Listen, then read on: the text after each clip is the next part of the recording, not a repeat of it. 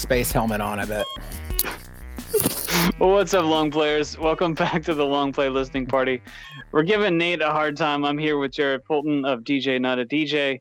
We listened to sides 1 and 2 of Deep Roots in Shallow Ground last week. Go back and check out that episode if you haven't listened to it already for kind of the background. We don't know where we're headed at this point, but I will get some music started, Jerett. So where we leave off? Side 3? Yeah, here we go with side 3. Okay. Hang on, little technical. That's all right. On this. So what I was trying to say is the reason that we are gonna kick Nate out of the band is because never mind, I can't tell you that yet. All right, there we go. There's some side 3. All right, Nate, I'm gonna unmute you. We got started without you. Sorry, buddy. Whoever was having the technical problem, I think that was the last time that was gonna happen before we found probably someone else to handle that stuff. As listeners, as you want to be friends, though. I just to finish my thought, as like we just think it's the best thing if we don't have Nate in the band anymore. That's all I was trying to say. I'm gonna finish, this record and no hard feelings. So what I was gonna say, Howie, is like we plan on asking Nate back in the band later this evening. Oh, good. Yeah, because we can't live without him, but we just don't want him to know that. I'll probably accept. Okay. I'll send you a bouquet of flowers tomorrow. On the off chance, dear listener, that this is your first episode, we're talking, of course, of Nate Holt, my co-host, solo music under Astrali's Music, and keyboardist and multi-instrumentalist and producer in DJNOTADJ, whose recently reissued album Deep Roots in Shallow Ground we are currently listening to side 3 of, including the tracks Cluster of Stars, Don't Exist, Ghosty, and Translucence Part 1. Whatever happened to Part 2? It's on the new record. Oh, sweet. Maybe. If it makes the cut, huh? That's right. Yeah, well, all right. You're just going to have to follow DJNOTADJ everywhere. Buy some merch and the current record. And, yeah, we'll get Translucent Part 2. Sweet.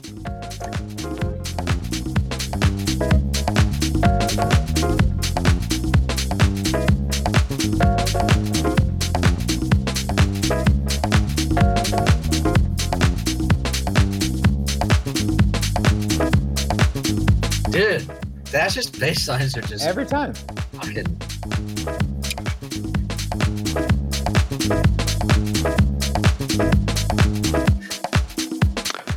Yeah, let's actually talk about Dash for a second, because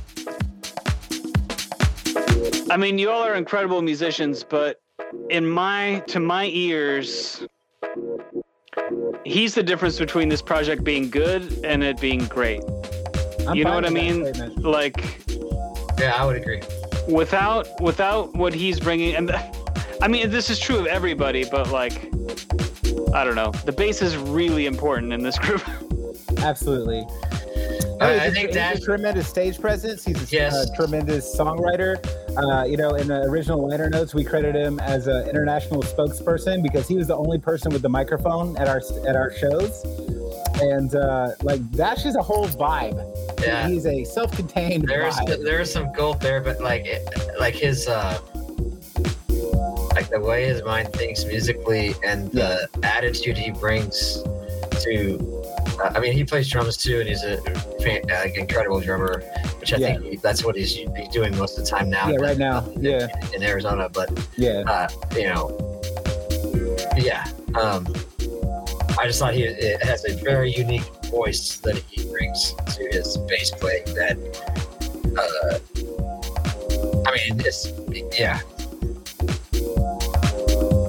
Well, I mean, Dash is probably my. If not my favorite bass player of all time, definitely in the top 3. And I've been, as a drummer in like so many bands, just even playing drums with Dash it's a whole nother vibe. Like the way he can keep a feel, but the way he can lead a band melodically through the bass is, that's why we always want him very forefront in the mix as well. Not even just for low end, but like melodically as well. Like he is such a statement musically for us. And then you see him doing his stage presence as well. So like, he's a one of one. Yeah. And one of his the songs that he wrote will be on a record in the future. Yeah. Sounds phenomenal. Yeah, absolutely. It's a 20-year-old song. It was written around this time period, and I found the bounce of it. I found a 20-year-old MP3 of it. Could not find the reason file, so we just reconstructed it in the studio a couple weeks ago, and it's shaping up really nice. So this song, I was into a lot of Chicago deep house at the time, a lot of Derek Carter, even like Mark Farina, and I would always DJ at our shows, and I was playing a lot of deep house, opening our shows and stuff, and mid-set at our shows. And I definitely remember like referencing some very classic like Miles Mieta, Derek Carter tracks when we were making this song, down to like the dubby pads, to the way we affected the bass, to the way my guitar sounds. I was trying to make it sound like this Commodore sample. But yeah, so like this song was a lot of fun to put together because we approached it as like say a DJ collective like Inland Nights, one of my favorite deep house collectives, would produce a song. We would get all our elements together and then like strip it down and then put it all back together and use our instrumentation as samples, and that's how this song came together.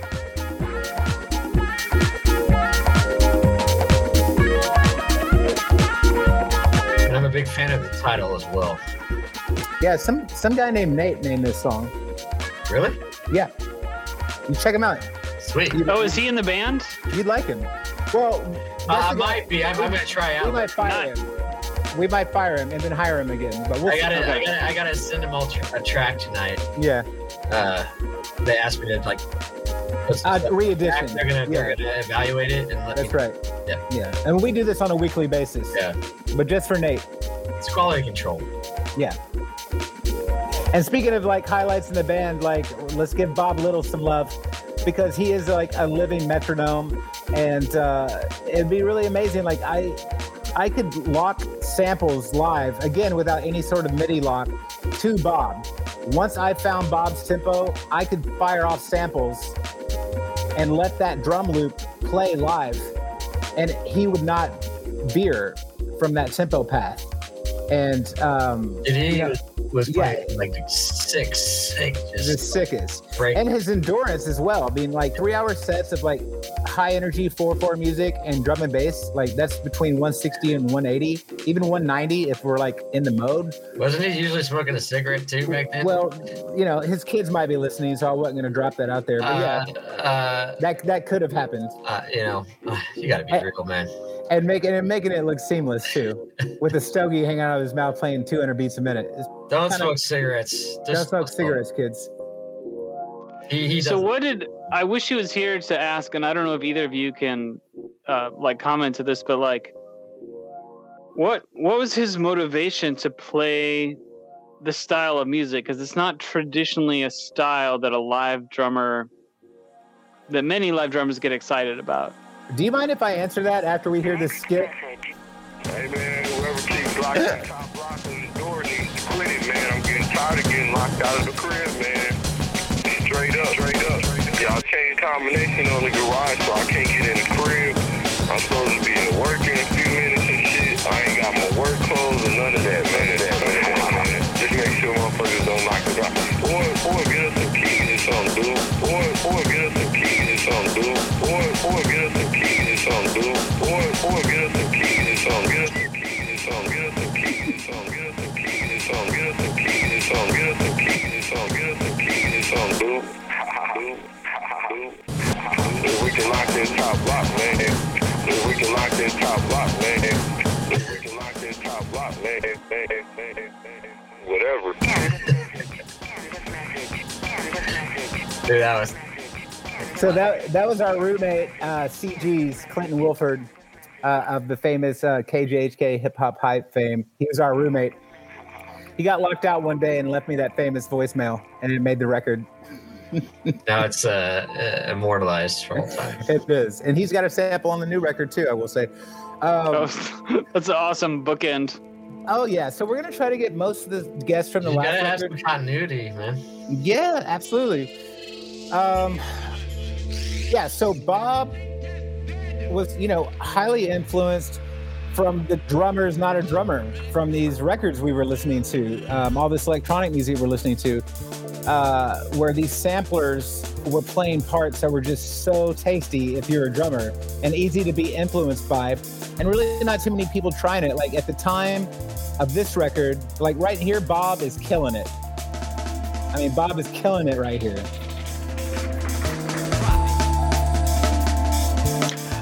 Yeah, I picked a weird time, I guess, to ask that question because this is Bob.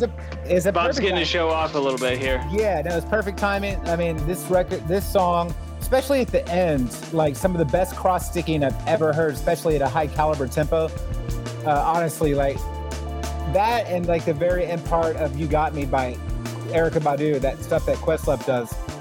I mean, that's like the same to me, like same quality. But yeah, I guess my point is that Bob would hear these drums and be one of the few and first drummers trying to play that live. Like at the time, you had early JoJo Mayer, you had a jungle drummer from the Hospital Group out of UK, and Kevin Saka. Like those are like the only drummers besides Bob that were like really nailing, quality, like beats that sounded like they came from a sampled, highly manicured record.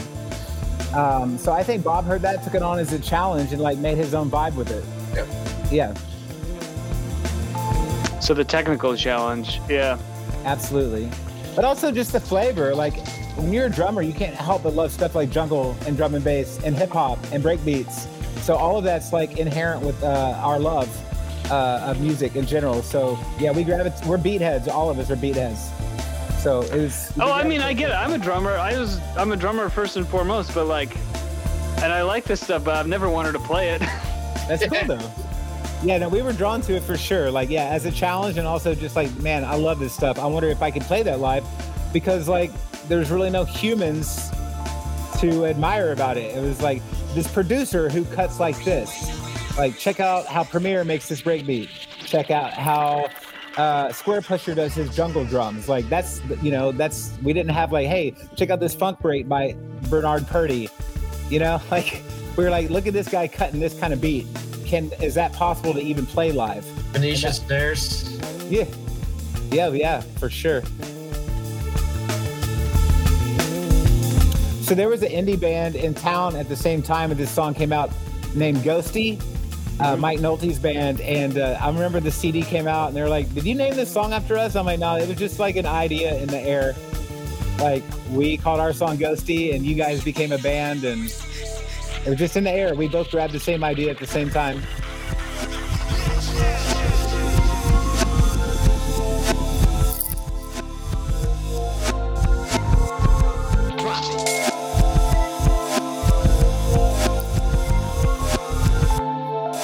Buddy. I should mention our good friend and co-host Royce Diamond did the remastering. He did a fabulous job. Got props from a lot of people. Yeah, we had an article come out last week in the pitch, and I'm really glad that he chose to use some of my commentary about Royce, because I mean, this album sounds amazing because of Royce's dedication to it. It was such a journey.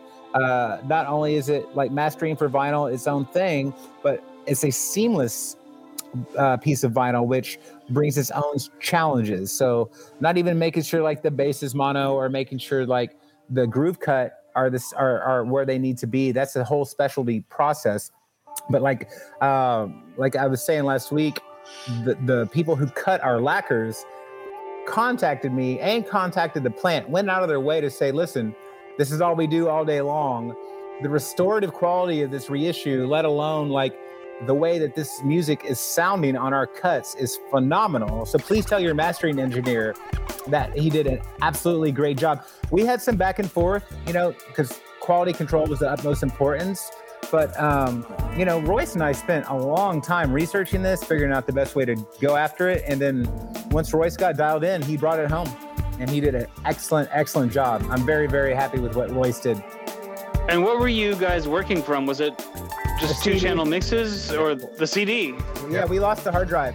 We had planned to remix the stems, but it wasn't an option anymore. So he did it all from a digital CD. Like the production CD? Yeah. One of the last CDs known to any of us, because we sold out like a long time ago, and like, you know, the fact that we even had a pristine copy left was amazing to work from. Wow. Yeah. I can't believe how punchy and dynamic it is, given that it's sourced from a CD that came out in 2003. That, and like, you know, this record was made on a Pro Tools, like the first Pro Tools system. Yeah. That was like a 16-bit system.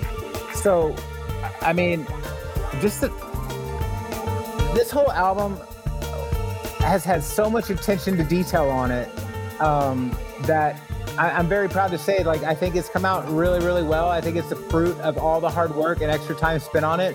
Super passion project. But yeah, you know, I'm still surprised how well it sounds when I put the needle on, honestly. It's a lot of fun to listen to. Yeah. And it looks so good. It's such a pretty record. So like the artwork, like I'm a big fan of reissues and stuff. I love it when they're done right. I lost all my artwork files. I mean, I had them, but they were corrupted Illustrator files that were 20 years old. So basically I had one copy left still in the shrink wrap. It was my family's copy, like this one that they had like in the attic or something. I found it. Sent that to this guy in LA who does a lot of work for like Stone's Throw and Madlib and Kiefer and stuff. And he did such a good job, like reimagining the artwork, saving the day. I picked out some new pieces and we did some new design on it too. But like basically it's like 80% of what the original artwork was. And it was just really fun to put all this back together, only dealing with the source material, not all the stems, not all the files. Like it was a challenge, but it was fun and it worked out. Yeah. Yeah, it did. And I just, you know, it's I feel grateful for the opportunity to have, you know, to have the relationships, you know, back and not that they were away, but, you know, I mean, we haven't talked to each other like this for, you know, a decade or more. Well, spending this much time together, no, but we're always in touch. Oh, yeah. Always on birthdays and, you know, social stuff. And yeah, for sure. We're never out of each other's life. But yeah, like now Nate and I are talking 3 times a week just on this album, and it's awesome. It's just how it used to be. So it's different when you have an active project going on, right. For sure. That's right. Yeah. I think grateful is the best word. Grateful and blessed. Those are the 2 words that I keep saying all the time about this project. The fellowship, the familyness. I mean, like, as soon as we were a band, like, family was like the main word for all of us. And we looked out for each other and like treated each other like family. And and I think that always came through the music. Like, I don't want to be cheesy, but I felt like love always came through our vibe. And I think people could feel that when they would come see us live. And we cherish our relationships together, and we want that to come through our music. That guy downstairs is scratching. Britton? Yeah, Britton Temple.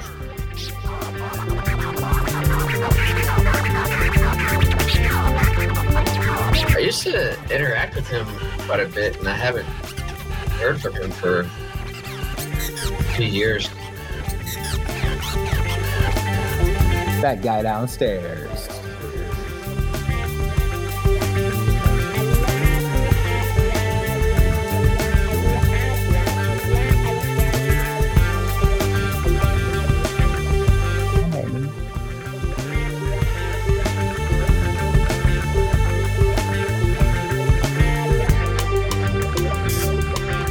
mean, yeah, this is kind of typical. It's just, you know, it's a groove and a vibe, and people just like danced. You know, we did different stuff.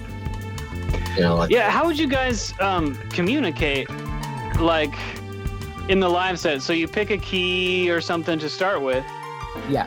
And you jam. Okay, so now we're 10 minutes in or whatever, and you're looking for a change.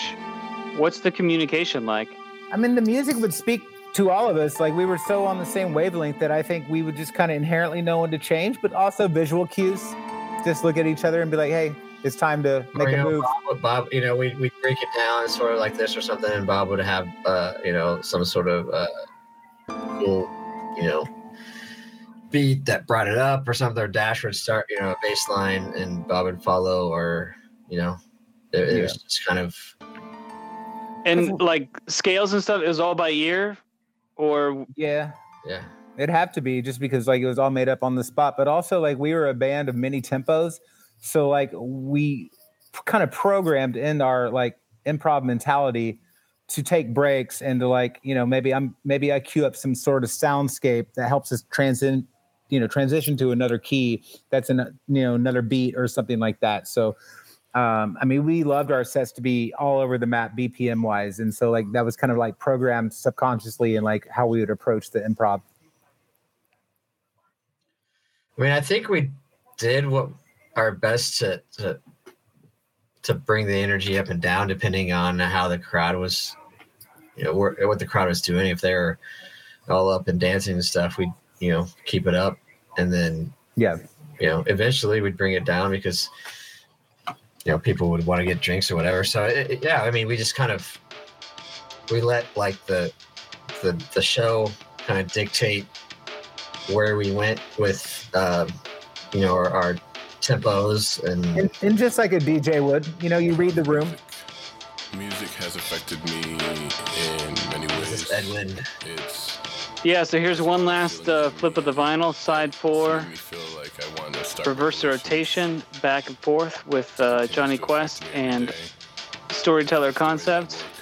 Johnny, who helped engineer our new records. For example, Full circle. Show that I was at, because of the music. And we'll end on outro with Kai Leonard Ao. Destroy and Kai Ao. Okay. Yeah, I couldn't read Kai Ao. Off of the crowd that was there, 7,000 people dancing. Everybody reacted so crazily. This was like a cool example of how like we sample ourselves in the studio. You know, like play a drum break, you know, resample ourselves and then play back over our own samples. And then like I did a lot of shows with Edwin, and he had the best stories, so I called him over. I was like, dude, just talk about an amazing time in music in your life, and like cut down like a 10-minute answer down to this intro. And then Johnny came over and we went through some of his pad. Johnny's always writing, and this song came together really, really quickly. It's probably one of my favorites. And then that next piece of music is almost 12 minutes long, so I don't know if you want to hear the whole vibe. But we thought that was going to be a great outro for the record. Just a good meditative piece to, you know, and a slower thing to slow that, you know, slower piece of music, slow everything down, bring the outro in. You know? Yeah. I've fallen asleep to that track so many times. Yeah. Yeah, I think we're in. I mean, it is the long play listening party, so. But we definitely want to listen to the whole 12 minutes because it's, you know, it is meditative. So it's, you know, it's more than the same thing over and over again, but it kind of is. Maybe, Nate, maybe you can meditate on whether to rejoin the band or not. Well, I for sure. Yeah. Excellent. You're a good mediator, Ali. Well, I don't even want to think about that until I get feedback on my homework.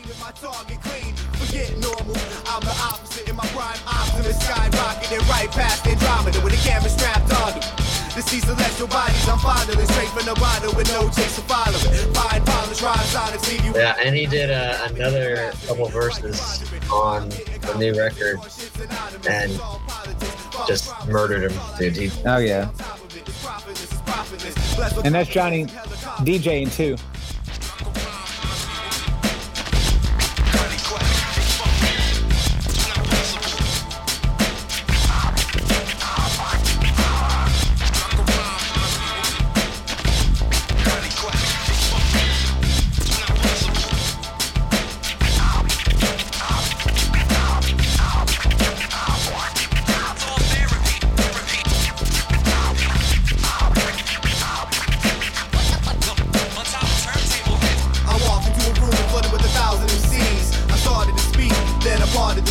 party disease that hardly gets I love that bass. way through the mindless to stay true to my shit. You never get a chance to come back. I cover my tracks, my bullet leaves on the path. This music is my soul, I bring a whole not half. Or record a note, disorientate a rope, a potent antidote. Just tickling that filter a little bit. And so that was done on a keyboard, but live, Dax would do that with the Mooger Fooger. Yep. With his feet. And so, like, we were constantly, like, just committing things to the album, like, and it would challenge us to recreate it live, and that was always fun, too. We'd spent more time trying to get the sounds right on stage than we did, you know, practicing as a band. And it's almost like, oh, shit, we have songs now. Yeah. Yeah. Well, man, I don't even feel like we played the record though. You know what I mean? No, I don't think we like did. Even at the CD release party, I felt like we jammed all night. No, I know. I don't think we ever played the record front to back, or even like as a core part of the set either. Yeah. I think it was always improvising some cool. Yeah, that's why this band was so fun, because there would always be like just magical moments and elements of surprise. Yeah, it was even like to us, you know, which translated, I think, to the crowd. I mean, it was just, I think so too, exciting. It's just exciting to play. Yeah, you look on stage and we're all surprised and excited. Maybe that'll transmit to the crowd a little bit. So this guy named Kai Ao, I think he's from Mongolia. I met him outside the 8th Street tap room one night. He was kind of like a figure in the Lawrence scene. He was always showing up and dancing and just such a cool soul. And we're outside like at 2 a.m. one night outside the tap room or something. And he starts doing this throat singing. And I'm like, bro, come over tomorrow, please. I have a piece of music for you. And so Kai came over and did his amazing throat singing. And I think it's such a cool element. Such a cool element. I've had plenty of people ask me if that's a sample. Like, no, this is a guy named Kai. He's doing his thing. And these drums are live, played by Mike Warren, I believe. I think so, yeah, because Leonard, so we used to play a lot of shows with Deep Thinkers, which was Brother of Moses and Leonard Destroy. And I asked Kyle to help produce a piece of music with us as a band. So, like, he kind of came over with this, like, template, and we did our stuff to it. There's keyboards, dash. I mean, we all play on this a little bit, but it was based around a sketch of music Lenny gave us. And we were very honored to play over it. Such a cool composition. Howie, have you listened to any Deep Thinkers? Deep Thinkers? No, I don't think I have. But I send me something. Yeah. But I would love to get Leonard Destroy on the show at some point. Like, I mean, his stuff that's up on Bandcamp is incredible, and I think not enough people have listened to it or know about it. No, he's criminally overlooked. Really, really good. And honestly, really, like, personally inspiring in terms of what I've been doing on the 404s.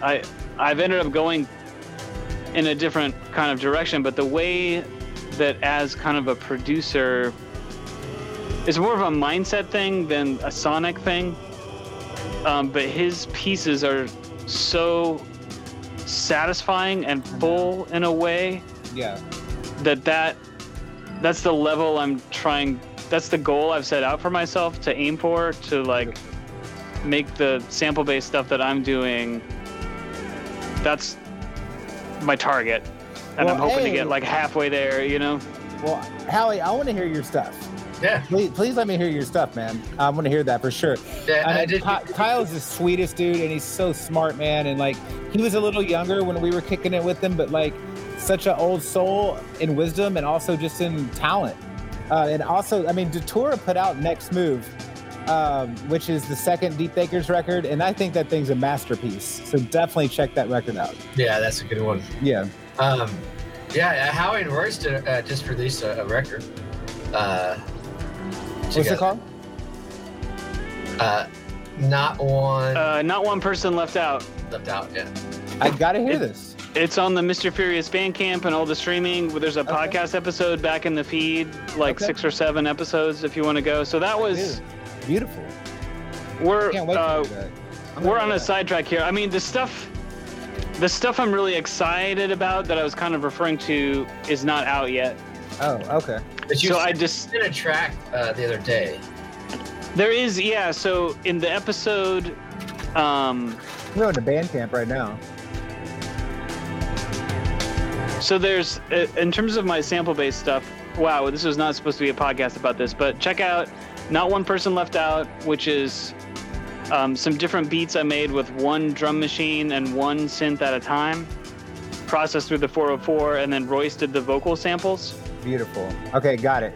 And then there is the weirdest beat tape from last summer, which has some cool remixes and stuff. Okay. But I discovered Leonard Destroy after that stuff was mostly done. Yeah. So it's really like the upcoming thing. I've got a project coming up with Corey Kibler Okay. called Ripped Rotten. Okay. And I don't know, he's still got like 2 songs to do for me for that, so I don't have a date. And then my first project of stuff on the 404 Mark II will be out like this summer probably. It's called Frog on the King's Head. Okay. And we do, so if you go back to this, it would be like 3 episodes ago. So the episode before Till Willis Part 1. Okay. At the end of that episode, I play a full track off of Frog on the King's Head. Cool. And that should hopefully show some of that Leonard influence. That's awesome. In a very twisted way. But in terms of the arrangement and stuff and how dense I tried to make it. Beautiful. Man, he'd love to know that he's inspiring people, dude. You got to get him on the show. I want to get him on the show. Yeah. Yeah. He's such a good hang. That'd be awesome.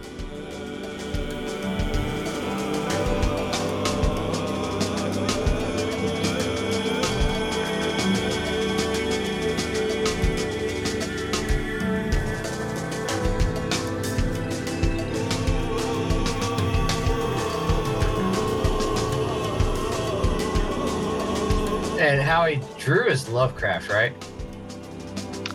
Lovecraft is Daniel. Daniel, that's right. God, I gotta forget those. Get those. I feel bad. I mix them up. I think. Actually, so Daniel and I are making a record too. Nice.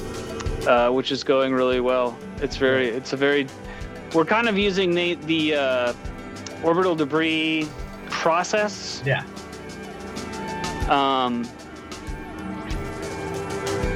And he's it's been super fun to collaborate with him, and he is a crazy man with a billion ideas.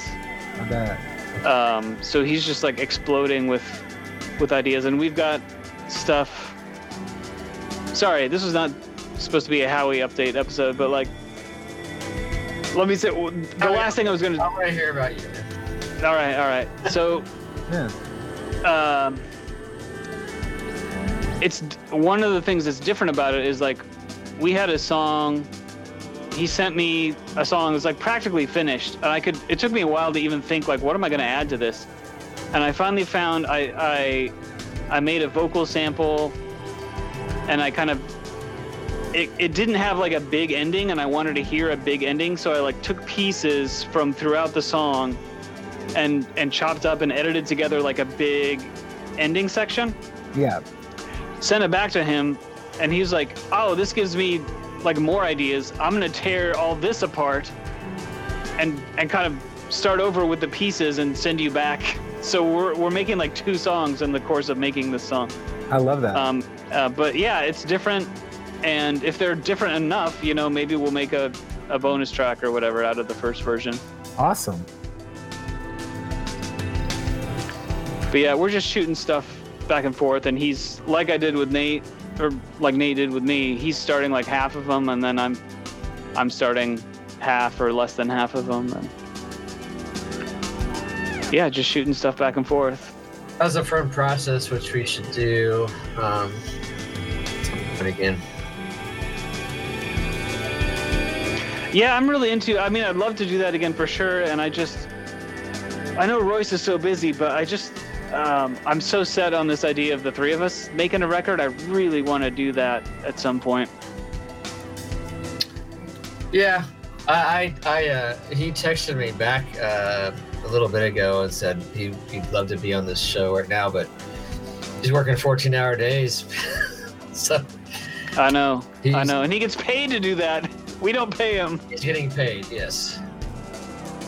So he is, he's fucking doing it, man. Good for him. Absolutely. He's had a hell of a year professionally. In a really good way. Like he's been crushing it. Yeah. And he should definitely, man. Yeah, just the mastering job he did on this, like he should be, well, he is being looked at by people that are paying him solid amounts of money.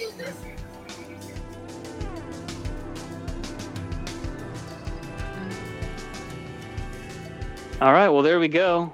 Deep Roots in Shallow Ground. Fucking 12 minutes. And if you want the bonus track, you're going to have to go find it, peoples out there. All right, so there is a bonus track. We're not going to play it. You got to go search for it. You can search in your local record store. You could go to mixtapemeditation.com. Jerett, in case people haven't listened to episode 1, remind people, and then Nate, remind them of the socials and everything. Yeah. Everybody out there, we would be so grateful if you go check us out at DJNOTADJ.com. That'll also forward you to our label site, which is mixtapemeditation.com, and it's available at about 20 shops across the country, and international is coming. If your favorite store doesn't have it, we are nationally distributed, so please ask them to order it, and or just hit us up, and we'd love to send you one. Yeah, and you can follow DJNOTADJ on Instagram. You can follow Mixtape Meditation on Instagram. Just look up those names. And then Mixtape Meditation also has a Facebook page, so you can go and like and follow there. And I'm sure there will be more ways to see us or contact us as, you know, we get our stuff together and organized. YouTube's the hot new thing right now, so probably have to go learn something about that. But yeah, awesome! What a professional ending! Wow, we did it. You're getting it. I'm proud of ourselves, brothers. We should. We took the scenic route, but we got there. Yeah. No, we've been the conversation with you and David. I did feel at first like maybe it was just a little self-indulgent just because it is, you know, a band that I'm in, but I really am proud of the record that we made, and I it was very fun to kind of reflect back on, you know, that time period. I really would like Bob and Dash to be here, but yeah, you'll hear more from us. Cool. And you got to tell the story. I don't think it's self-indulgent. You got to tell the story. So yeah. We told the story, and that's what we do on the Long Play Listening Party. Follow us on the socials, on the podcasts. Would love to get to 100 YouTube subscribers. So if you're not subscribed on YouTube, why don't you click over and do that? And we'll be back at you next week with more local music. Take care, everybody.